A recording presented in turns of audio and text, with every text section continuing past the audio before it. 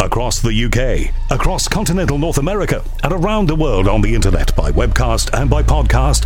My name is Howard Hughes, and this is The Unexplained. Well, here we are, slap bang dash in the middle of December. Well, I say in the middle of December. We're at the beginning of December, but we're staring down the barrel of the middle of December, if you know what I'm saying. And the weather forecasters are telling us how cold it's going to get. We've already had a taste of that in the south of England. I know that if you're in the north of Scotland, you're going to get darn sight more of it. And I think the cold is okay as long as there's a little bit of sunshine with it. At the moment, we've had about a week of grey skies here, and it really depresses the hell out of me to look out of the window, and it's grey and it's damp, and you can't turn the heating on because of the cost of it. You know that feeling. It's awful. But as I'm recording this at the moment, I'm looking at an absolutely clear blue sky, and the sun is pouring in, and that's warming things up. And that's how winter should be, isn't it? I don't know. That's weather talk. Hope everything is okay with you. Thank you very much for all of the emails. Please keep those coming in. Remember, if your email requires a response, then please put reply required at the top of the email. Then I will know, and I get to see each and every email as it comes in, and thank you for them. You can go to my website, theunexplained.tv, follow the email link, and you can send me an email from there. And if you'd like to make a donation to allow for the continued smooth running of The Unexplained, then you can also do that at my website, theunexplained.tv, which was devised and created by Adam. And thank you to Adam for his work on the show. And if you have made a donation to The Unexplained recently, anytime during 2022, thank you very, very much. You know who you are. Just a couple of quick shout-outs. Emily, a lawyer in Virginia, USA, got your email today as I record this. Nice to hear from you, Emily. Thank you very much for the nice things that you said. Same thing for Jason in France. Nice to hear from you. And Sean in Bromborough, which is just across the water, as we say, from where I was born, in Crosby, Liverpool. Looking across to the Wirral, I think you can see Bromborough from there, just about. You were going to tell me I'm wrong, Sean, now, but thank you very much. It's really nice to hear from you.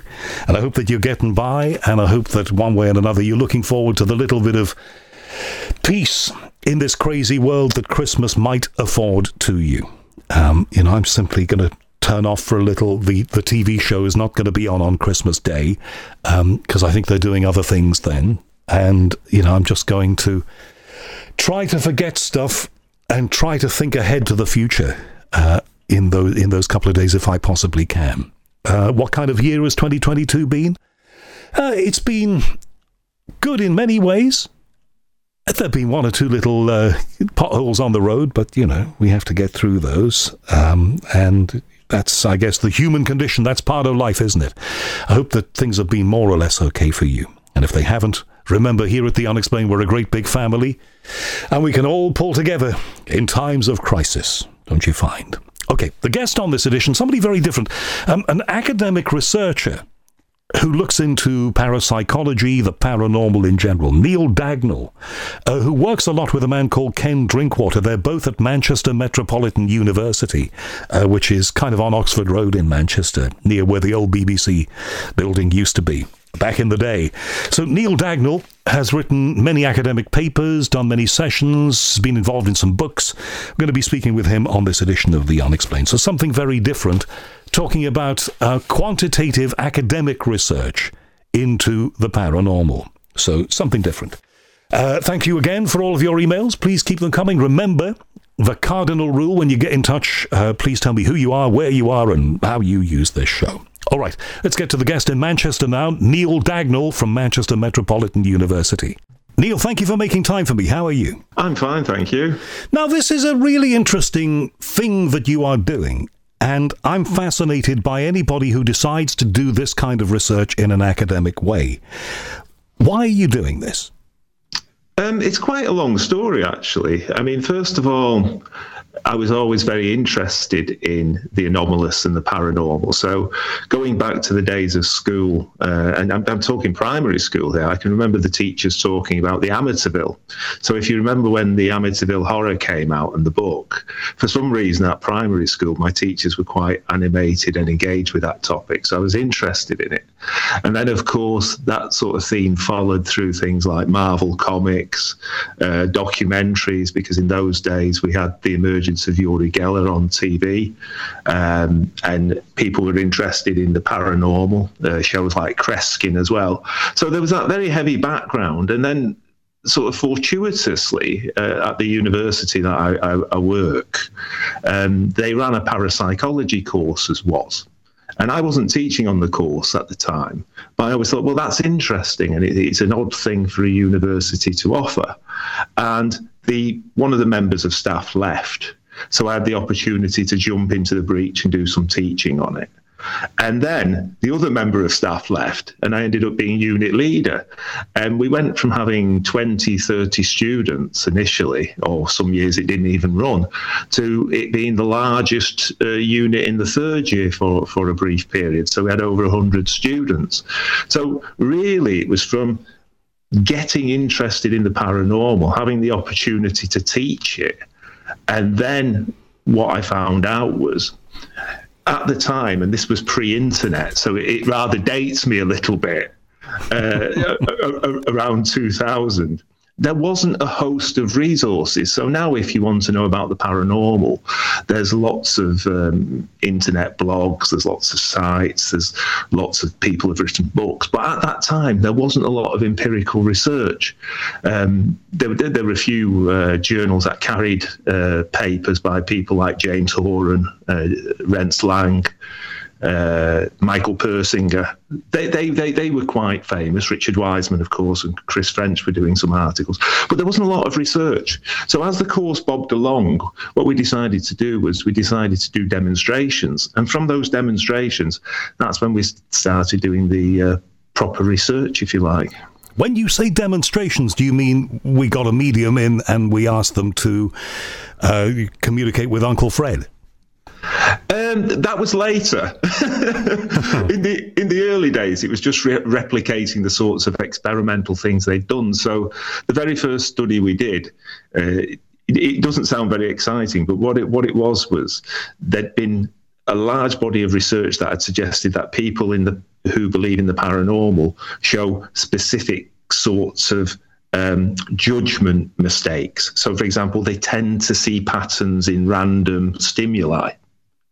So we presented them with different sorts of problems, and we said, which one best predicted belief in the paranormal? And that was the first paper that we had published in this area. So the whole idea, and I know that that's pervaded all of your work, hasn't it, really?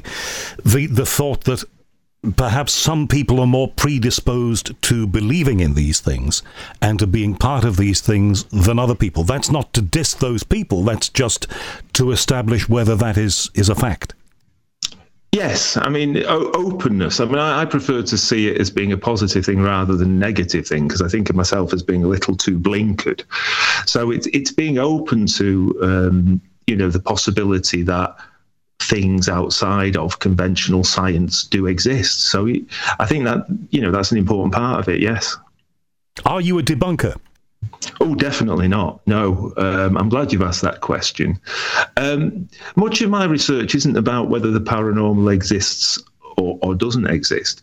It's just about the factors that are associated with belief. So we do test and construct models where we look at the sorts of psychological variables that are associated with experience of and belief in the paranormal. Okay.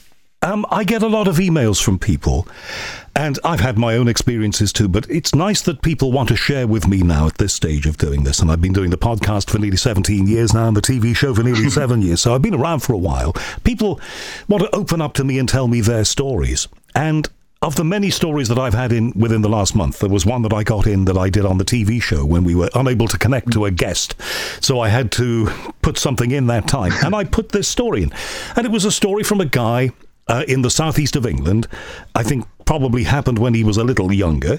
But he told me the story, and I've heard stories like this before, that he had been, I think, coming home, and he was going to his parents' or his family's house, and had seen in the neighbouring garden, the next-door neighbour, a man called Cyril, and had waved to him in the usual way, and I think Cyril had acknowledged him but not spoken.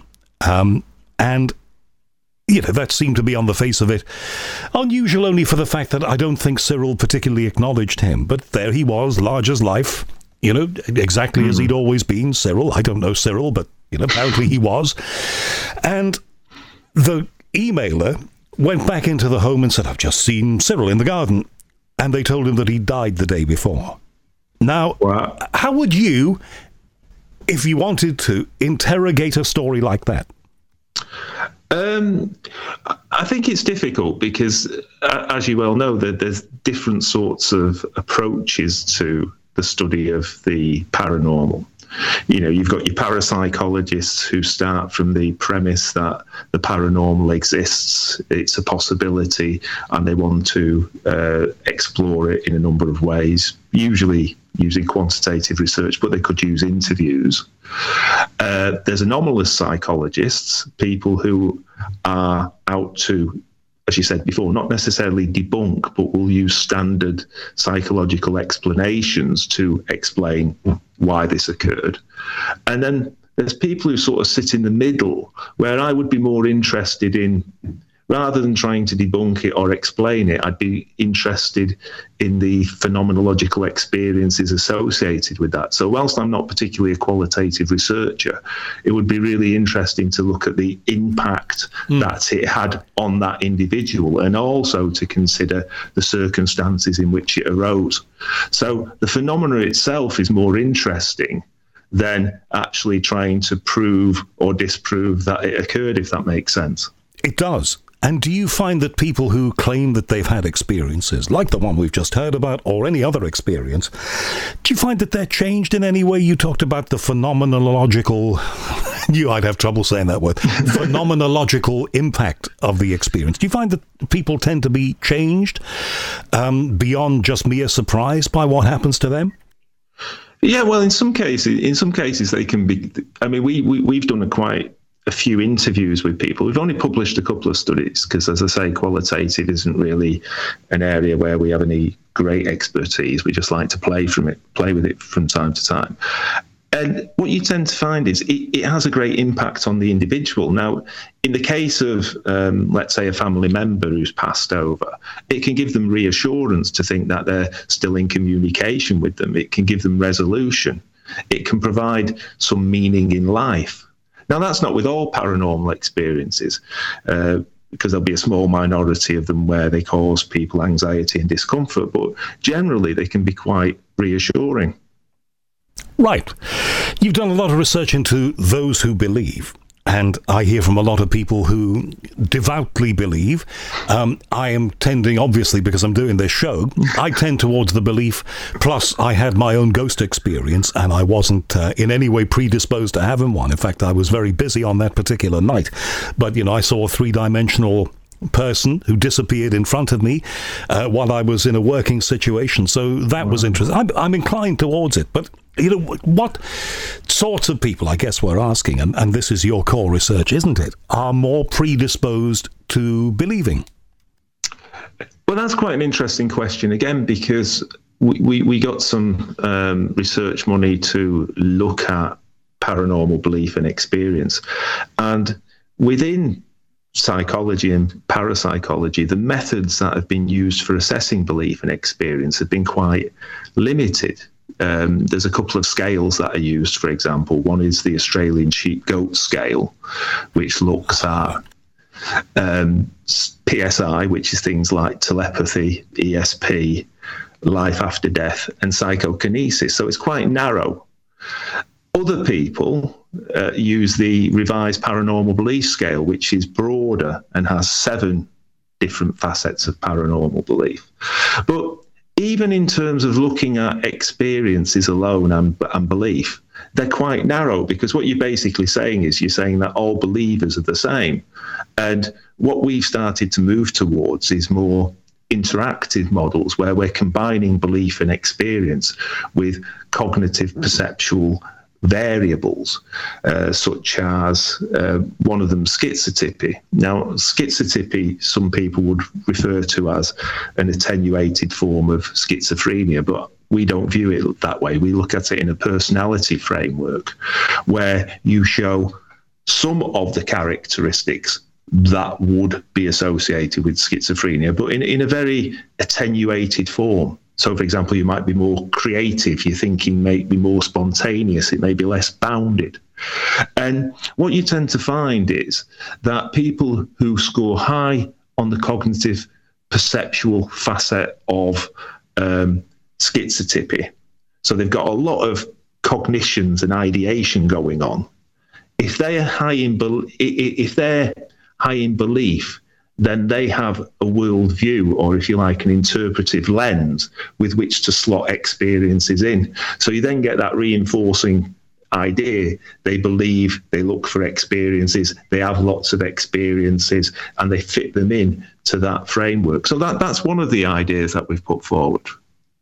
And those people, do you find that phenomena are attracted to them, or they are attracted to phenomena, if you see what I mean? You know, does it mean that those people are simply an open channel, an open portal to things that are there and we don't understand, or they're creating things that they don't understand?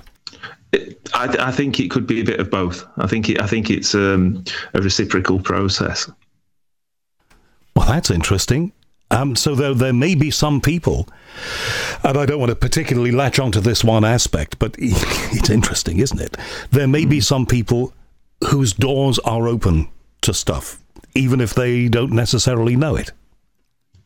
Yeah, I think that's a fair summation. Yeah, I mean, we did a few years ago with Harvey Irwin, who was a prolific researcher. He's now retired, Australian chap, and his work was partly clinical and parapsychological. So he would take the sorts of variables we've just talked about and combine them and look at them. And one of the things Harvey did was he came up with the survey of anomalous experiences. And it's not a new idea, but it's just a scale that you can give to people. And part of it assesses whether you're open to noticing anomalies. Because imagine we went into a haunted house. There's lots of things going on in there. But if I'm quite closed in my perception, I'm not going to notice anything regardless. So some people are prone to noticing. They're more sensitive to the environment. And the second part of the scale is, are they then going to attribute that to paranormal causation? So it's that interaction between, first of all, noticing something, and then secondly, labeling it and attributing it to paranormal causes. That's, again, I'm saying that's interesting because it is. In a situation like that, how do people make that connection, the knowing something and attributing it to a paranormal connection? You know, some people can have experiences, can't they, and will dismiss them. And other people will want to investigate them. They'll want to email people like me. They'll want to really have a deep dive into them. Well, another factor that correlates quite highly with belief in the paranormal is trying to resolve uncertainty. So again, it's that thing about, am I going to be content with the idea, I've seen something, I've felt something, something's unusual? Am I sanguine with going, okay, well, fine, I don't know what it was, let's leave it? Or do you want solutions? And then if then you start looking for solutions, then you start to look at frames of reference. I mean, one of the things we found when we interviewed mediums and psychics about their formative experiences was, of course, that they had people in the family. So they had a long family tradition of people. So it's drawing upon those cultural and experiential factors that give people this framework in which to interpret their experiences. When you've done research, and you mentioned this, into mediums and psychics, do you find that they are in the main open and willing to allow you in? I suppose if you have a connection with those people, they must be. But do you find it easy doing that research?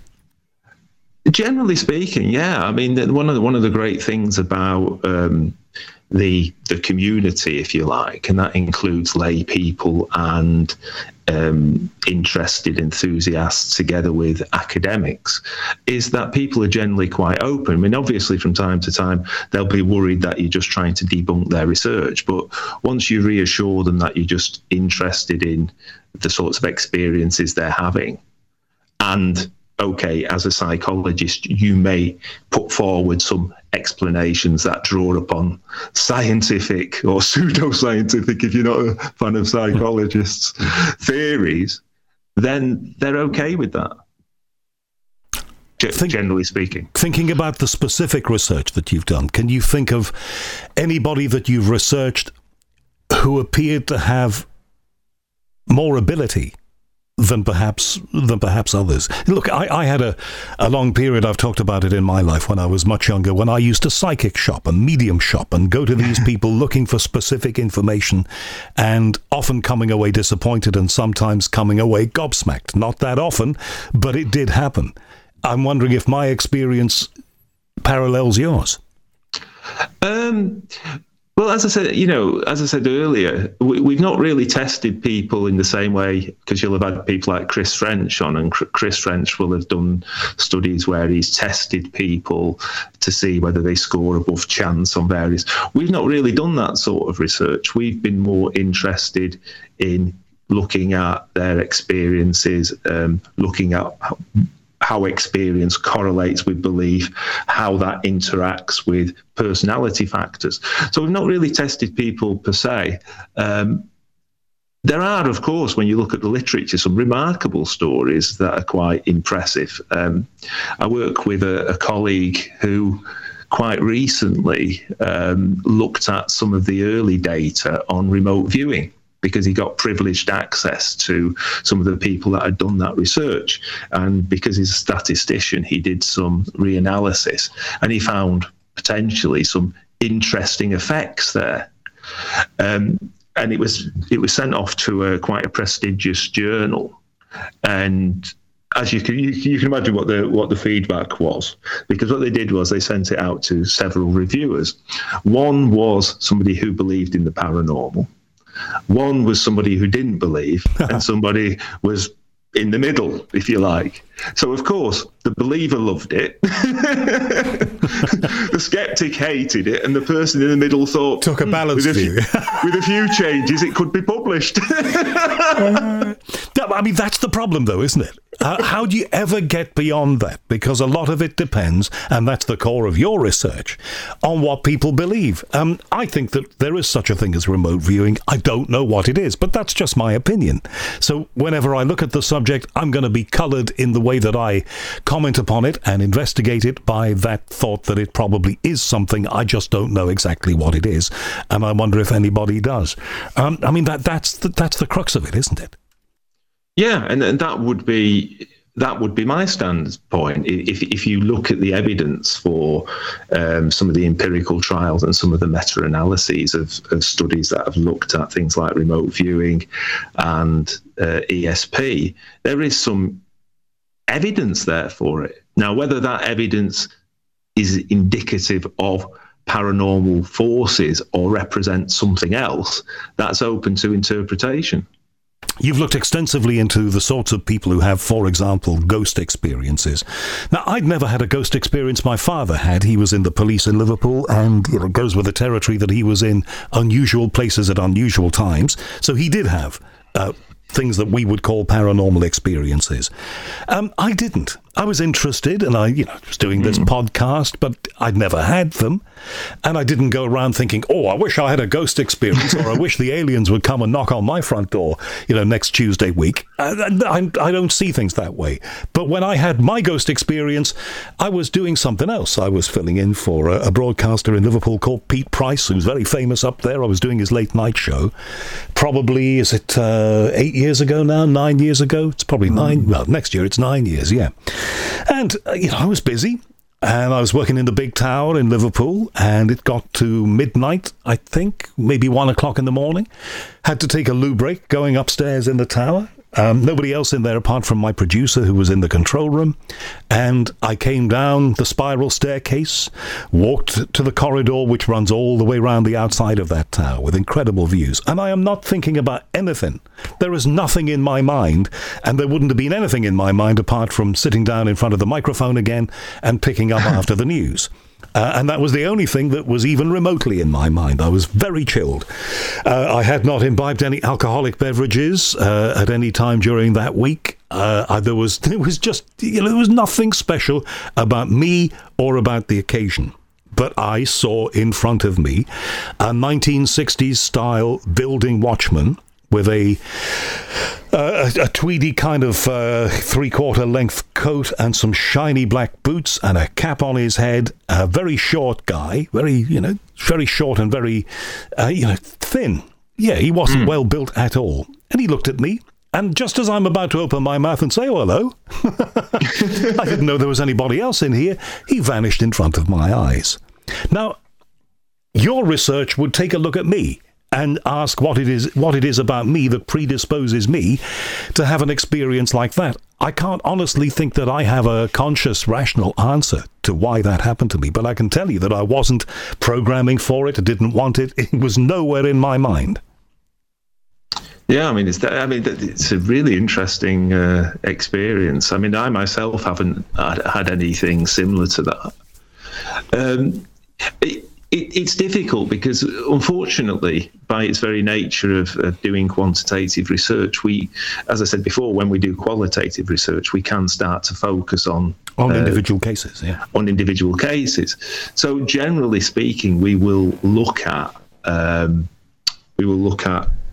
large numbers of participants to see what sorts of patterns are associated. So a few years ago, I had a master's student who wanted to do something on electronic voice phenomena.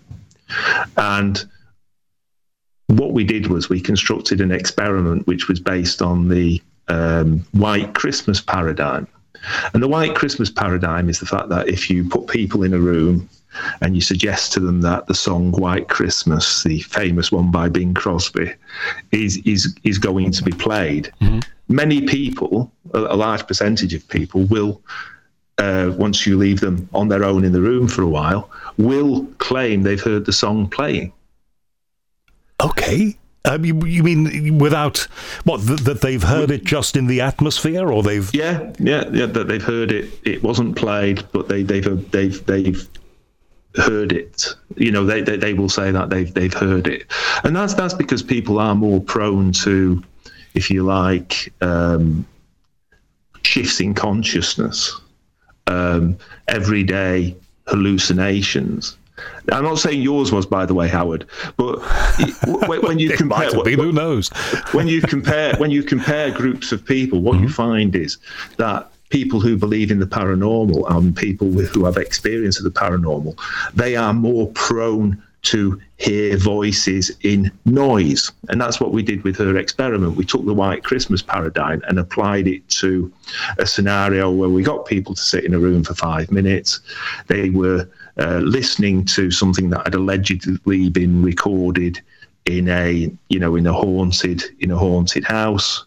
And we asked them to indicate when they thought they heard messages and sounds within the noise. And the noise was just static noise. It was just a fizz. And what we found, of course, was that people who believed in the paranormal, they had more productive type experiences and scored higher on, things like schizotypy and proneness to hallucinations. But as I said before, I'm not suggesting that these experiences are fabricated. I'm just saying that they have, the consciousness is less bounded and less fixed. Right. And so they might have been reaching into that white noise, whatever they were hearing, and imagining that they heard White Christmas. Or they might have been somehow creating White Christmas within the white noise. We can't know, can we?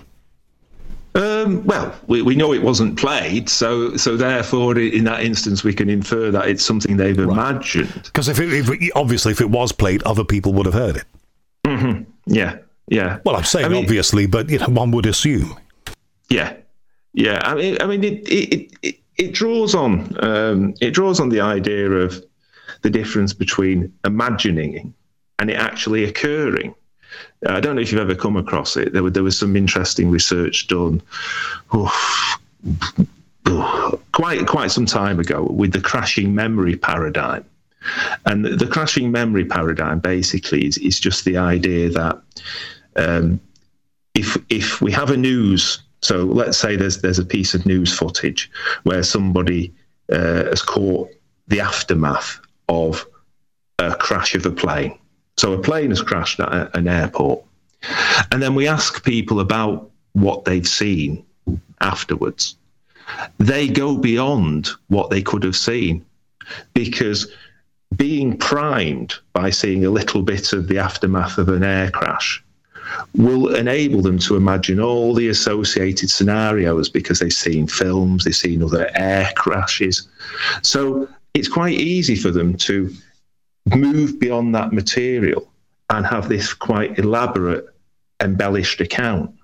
And in order to be able to discern the true memory, the accurate memory, they have to be able to make the distinction between what was imagined and what they saw.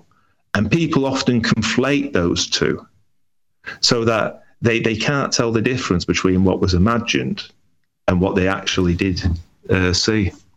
In terms of something that affects, or seemingly affects, a large number of people, there is this thing, and I'm sure you know all about it, the Mandela effect. People who have a different memory of Nelson Mandela, other than the one of him being released from his incarceration on Robben Island off Cape Town. They have a memory of him dying in prison. There are people who have a memory of a kids' TV program, a real clear memory of a kids' TV program that, according to the history that we all know, never existed. Now, thousands upon thousands of people have these recollections, or think they have these recollections of stuff that never happened. And now that's a mass phenomenon. That's something that's quantitative. How do we begin to understand, I'm not going to say explain, but how do we begin to understand that? Again, it's quite difficult with the Mandela effect because there can be a number of different reasons for why people misremember things. I mean, one of the... I myself was struck by the Mandela effect beyond it becoming famous. I'm sure we all have been intuitively, where you think that some famous actor or actress has passed away, only to suddenly be presented with the fact it's their 100th birthday, and you go, oh gosh, I thought that person passed away years before. So in those sorts of circumstances, it can be because somebody who was associated with them or closely associated with them, or somebody who was allied to them in something they did, where you're drawing on that inference and forming that mistaken memory. In modern society, it's more difficult because we're faced with lots and lots of information. And whether we check the accuracy of that information or not, I don't know. I mean, one thing that struck me was it was late at night, and I was just checking into the Paranormal Society Facebook page, and I noticed that somebody had posted something about a famous actor dying. And at the time, this actor had a bit of renaissance. So I thought, gosh, that's shocking. That's absolutely shocking. And this actor is a local actor as well. They're from Manchester originally. So I thought, oh, gosh, they've just got this new TV show out. They don't seem that old. And it was only when I checked that I found it was just one of these spam stories. And again, in modern society, with all the media, we don't have time to check the authenticity of information. So that also contributes to the Mandela effect. And that plays into the whole notion of the question of what is reality and what is truth. A lot of people talk a lot about truth these days, especially politically. And, one person's version of the truth is not necessarily, as we've discovered with various governmental happenings, is not necessarily another person's. But if people can misremember or be absolutely certain that something happened before its time or never happened at all, but they were sure that it did happen, then how can we say that there is any such thing as truth or reality? Well, I mean, that again is one of the variables that we've become quite interested in, is the degree to which people test the veracity of their thoughts. A few years ago, I hit on, because Ken Drinkwater, my colleague, went to a conference in Portugal by the BL Foundation, where each year people are invited to give talks about their projects. And he'd met Seymour Epstein. Now, Seymour Epstein had a dual process model of thinking, where you have experiential thinking and you have more objective thinking, you have rational thinking. And what you tend to find is that experiential thinking, so basing your view of the world on how you think it is, on your experiences, on things that have happened to you, how you think it is. That, again, can be associated with deficits in reality testing. So that's the degree to which you rigorously test your thoughts. And again,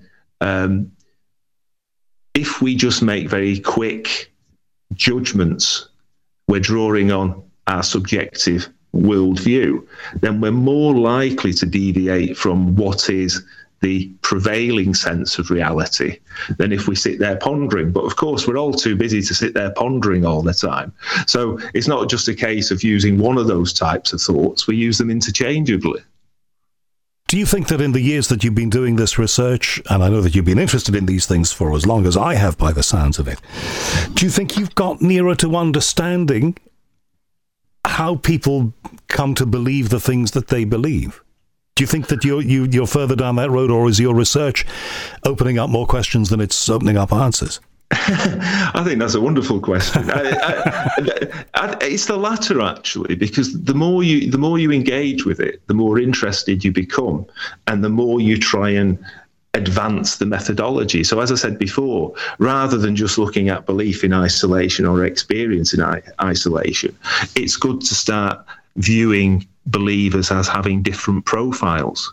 So they're not believing in the paranormal, they're not homogenous, a single group. They're actually a series of subgroups that are influenced by other personality factors. And that's a much more dynamic way of viewing belief. You've done a lot of work on conspiracy theories. They're, of course, a hot-button topic right now for a whole ton of reasons.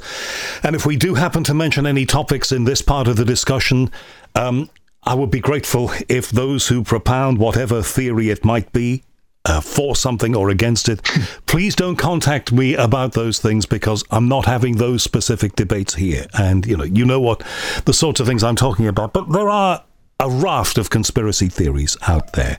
Everything from QAnon right on down. And people believe them in their millions around the world. And they almost reinforce themselves. Are we, because of social media, maybe because of other factors that you might know about and I don't, are we more pliable? Are we more, as a human race, are we more susceptible to being manipulated, to having false notions, to having conspiracy theories implanted within us and believing them? I don't think it's necessarily having an increased propensity to. I think it's just that we're overloaded with information in modern society, because the internet is something we use constantly. We get emails, we check social media, we go on the internet for news, etc., etc. So in the past, we were heavily reliant on the traditional media, like, for example, the radio and newspaper. So there's just this flood of continuous information. So it makes it very difficult to check, if you like, the veracity and the authenticity of it.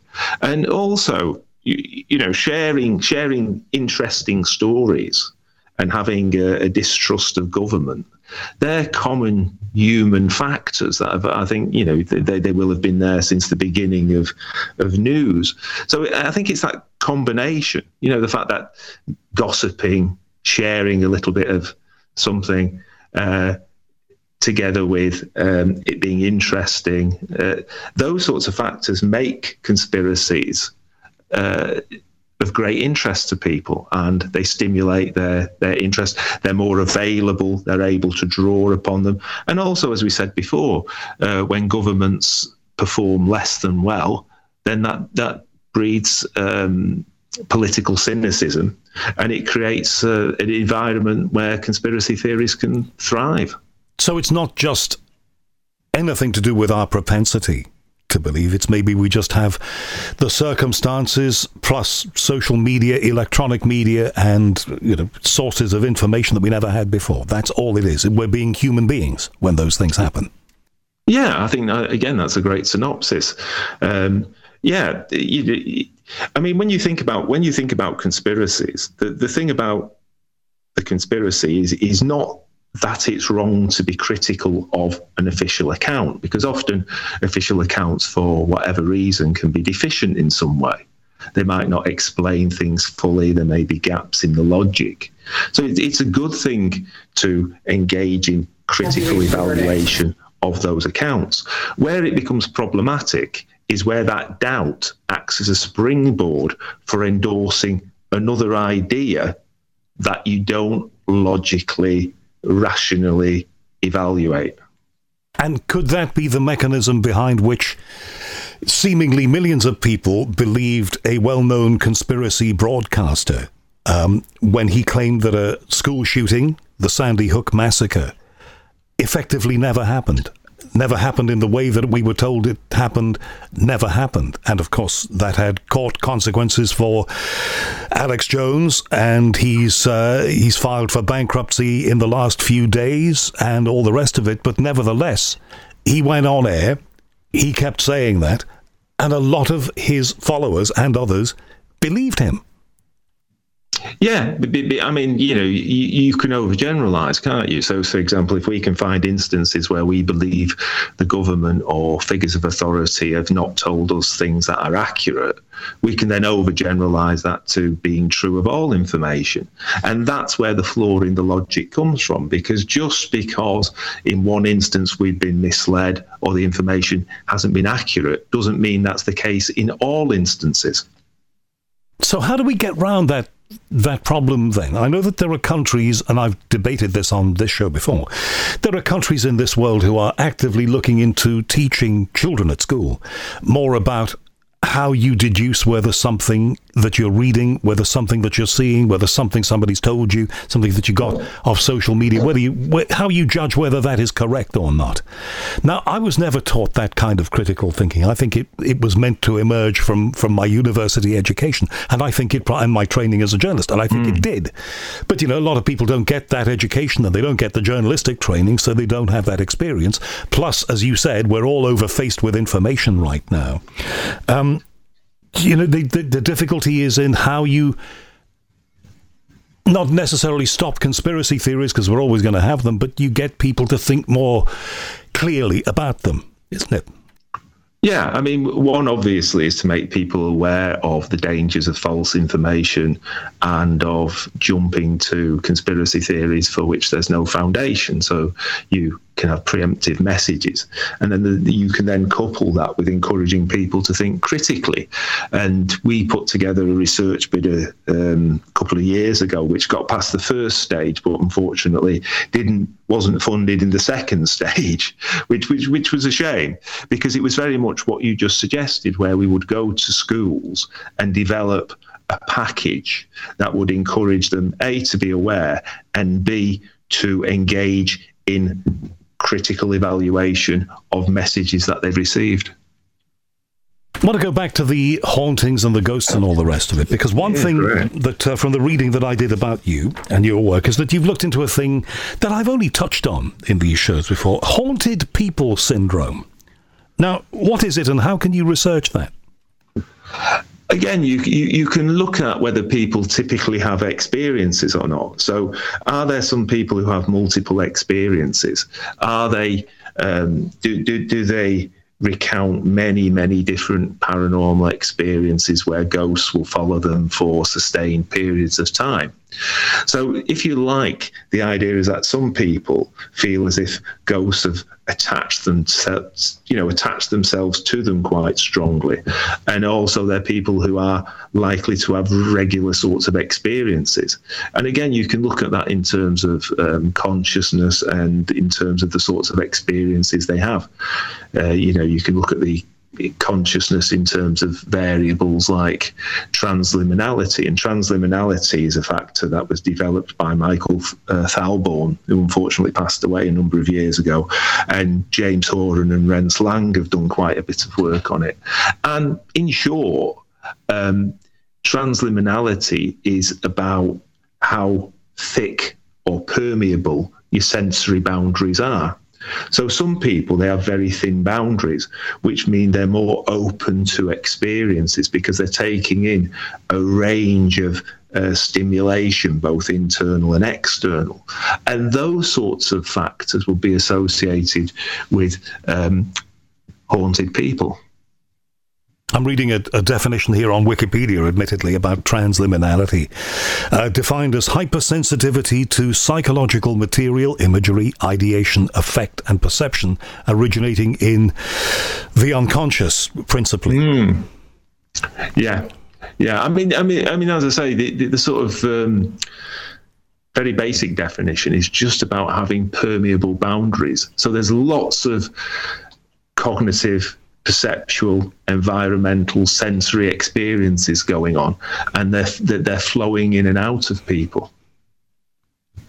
You know, I did a cruise for Marella Cruises, an unexplained cruise, a month or so ago, and it was great. We had some terrific guests on there. I had a medium, Claire Broad, but also there was the former science editor, space editor of the BBC, Dr. David Whitehouse. We had all aspects of science and the paranormal represented, and the vast majority of people who were on that ship, some of them were booked specifically for that event, but there were many people on board who had just booked a cruise and didn't know we were doing those shows, and they turned up in great numbers, I'm pleased to say, and enjoyed what they were seeing and hearing and took away something useful from it. But I came across one person, and there must have been a few of them, who said, "No, I'm just not. I don't want to know anything about any of that. Aliens, ghosts. It's all. No, it's not my thing. Sorry, not. We came to not my thing." Now that was very much the minority, and those sessions were successful beyond my wildest dreams. But the point that I'm coming to here is that, do you think that there are always going to be people who will be open to it all, and there will be people who, in spite of what happens to them, what they read about, what their friends tell them, what happens to their husband or wife, they're never going to believe that there is anything beyond what we can see, smell, feel, touch, and hear? I think it often depends on how you frame it depends on the situation and how you frame the question. So if we start off with the premise, have you had a paranormal experience? Do you believe in the paranormal? Many people will immediately say, no. But then they will say to you, I'm sorry, I'm jumping in here, I shouldn't do this. But quite often I found then they say, mind you. Sorry. Exactly, Howard. Exactly. No, that was exactly what I was going to say, is then you find out that, yes, they have had something unusual happen. They're not quite sure whether it's paranormal or not, but they're open to the idea it may have been. And not only will they have had single experiences, they'll have had multiple experiences. So, there'll be several instances where this happened. And actually, now I think about it, that also happened. So I think it depends on the situation and the way that you frame the question, because I think most people have had unusual experiences. Now, ghosts is run-of-the-mill tabloid newspaper stuff. It's in the newspapers all the time. Less so are those people, and there is a whole country of them, who believe that they have seen so-called cryptozoological creatures, wolfmen, dogmen, Bigfoot, whatever. And there are people in the United Kingdom who firmly hold the view and do research on that. Is that something that's ever been in your purview? Not really. I got contacted by a paper in the Northeast many years ago, and they told me this account of a big cat. And I pointed out that it was highly unlikely, only then to receive an email from a chap that wrote books about big cats in the Northeast to tell me that they did exist. To which, I then said, well, I've not seen any evidence to that effect. So to reframe that, I'm quite open to the idea that there are things that we have yet to discover. I mean, one of the things about science is people think that science indicates what is true. It only indicates what's likely to be true very often, and new discoveries are made constantly. So cryptozoology depends on what we're talking about. If we're talking about big cats roaming around the back streets of Manchester, I'm more sceptical. But if we're talking about creatures that were thought to be extinct or creatures that have yet to be discovered, much more open. That's a very important point, I think, Neil, that, our perceptions, our understanding, not perceptions, our understanding of things changes all the time. People think that scientific belief is fixed. Of course it isn't. Things that we believe today, we may not believe tomorrow, and we may be able to discover a whole batch of things that we couldn't even have envisioned. Just look at space research. How much more we know today than we did 10 years ago. So if you want to apply that to the scientific study of the paranormal, we're going to understand it a great deal more 10 years from now, and we'll probably have an awful lot more information on which to base our conclusions. Is there anything that I haven't talked about in our conversation that I should have? No, I mean, it's been a really interesting sort of brief tour of many of the areas that we've looked at. I mean, I would stress that Ken and I always regard ourselves as being paranormal sympathetic. Ken refers to himself as a compassionate skeptic.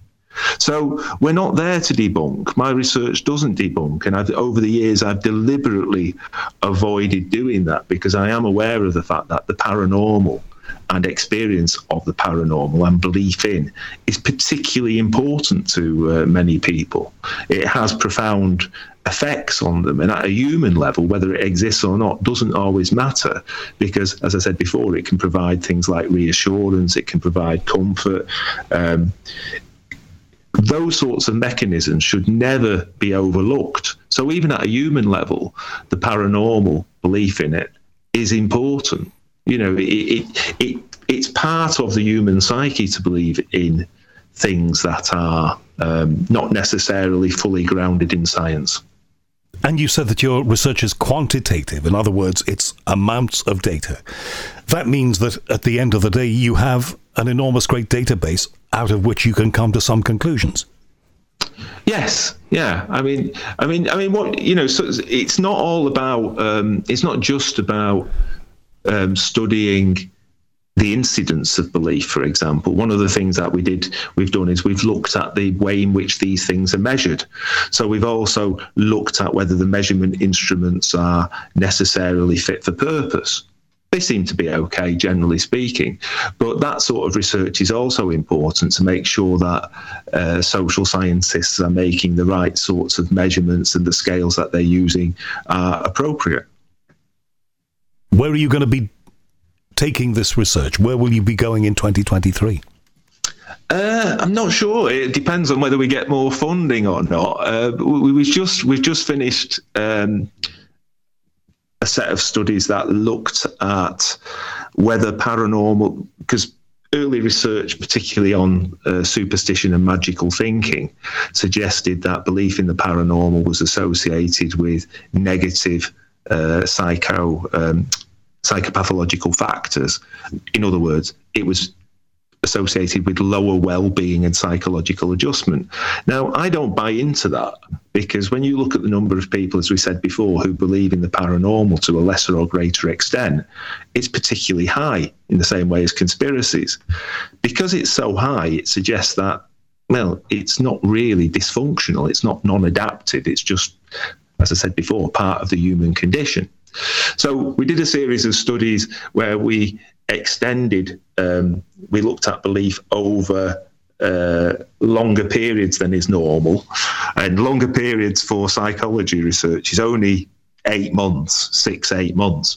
But typically what people do is they just measure it at one time point. So they'll just give people the measures once, and then they'll see if they correlate.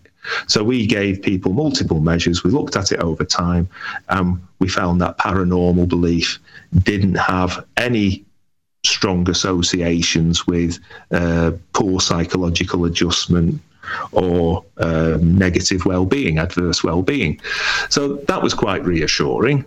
So it would be nice. Where I would like to take it is I would like to look at the positive benefits of believing in the paranormal, to see whether it can enhance people's worldview in any particular ways and what its adaptive functions are. It's interesting, isn't it, that you came to the conclusion, and these are views that you hear from time to time, and sometimes it's reflected in my email inbox. It's interesting that you came to the conclusion that the people who have these experiences, and it's very reassuring to hear this, are neither, as some people claim, crazy nor needy. Oh, definitely not. No. And, as I say, that is based on quite limited, in general populations, that's based on quite limited data and approaches. So we've tried to do more interesting approaches. Thanks largely to one of my co-researchers, Andrew Denovan, who's an absolute whiz with stats. We started applying some more powerful techniques, and we used several different approaches, and they reached the same conclusion. Belief itself doesn't seem to have any detrimental effects. Would you like to have a strange, totally inexplicable paranormal experience, a ghost, or a time slip, or any of those things? Yeah, I'd be quite open to it happening. I think I've had some unusual experiences. Oh, really? It's just I haven't labelled them as being, paranormal. What's the most unusual? Gosh, that's a hard question. You knew I'd ask it. They're not really paranormal, but they're just a normal part of the human psyche. But deja vu experiences are quite unusual. One I did have was I had a sleep paralysis because I used to teach about it and talk about it, but I'd never actually had an experience. And I thought that there was, I think it was an entity was trying to get into my bedroom. And I thought, oh gosh, and I felt the dread. You could feel the dread welling up. And then I just sort of thought, oh yeah, it's a sleep paralysis experience. I just sat back and was able to step outside of it, which was quite an interesting thing to happen after all these years of talking about sleep paralysis, to actually have it and to be able to consciously interact with it in such a way to say, yes, I know what it is. So you actually rationalized the experience while you were having it? Yeah. I think that's pretty rare. Neil, listen, I've enjoyed this conversation. I think it's good to talk around these things. And I think the good thing to know for most people, I mean, I get emails from people and I look at my email inbox constantly, a number of times per day, every day. Sometimes I wake up in the middle of the night and I'm looking at emails. And some people assume that people who investigate these things or interrogate these things academically are against them. And I have to tell them, from the number of people I know and have interviewed and have spoken with and know personally, that's not so. There are many people in the academic sphere, very famous people. The first one that I met was Alan Gauld from Nottingham University years and years ago, who has a new book out. And I think Alan is closer to 90 than 80 now. Wow. But, he was doing this stuff years ago. So there are serious people in academe who want to understand this better. We'll never, I don't think, in our lifetimes get to the bottom of all of it, but we might have an idea, a sniff at understanding it better, and that's what you're all about, it seems. Yes, indeed. As I say, it's born from interest. It's just being interested in the sorts of things people believe in, the sorts of experiences they have, and not trying to explain them away, but just to apply psychological models to them in order to provide a fuller understanding. And if that understanding is the psychological approaches being used are inadequate or could be developed further, then that's a great outcome. Keep on doing the good work. Neil Dagnall, thank you very much indeed. Thank you. Thanks, Howard. Well, a very different kind of conversation ranging over many areas. Your thoughts on this and all guests on The Unexplained, as ever, gratefully received. Please go to the website, theunexplained.tv, follow the link, and you can, send me an email from there. More great guests in the pipeline here at The Unexplained online. And until next we meet, my name is Howard Hughes. This has been The Unexplained Online, and please, whatever you do, stay safe, stay calm, and above all, please stay in touch. Thank you very much. Take care. Bye-bye.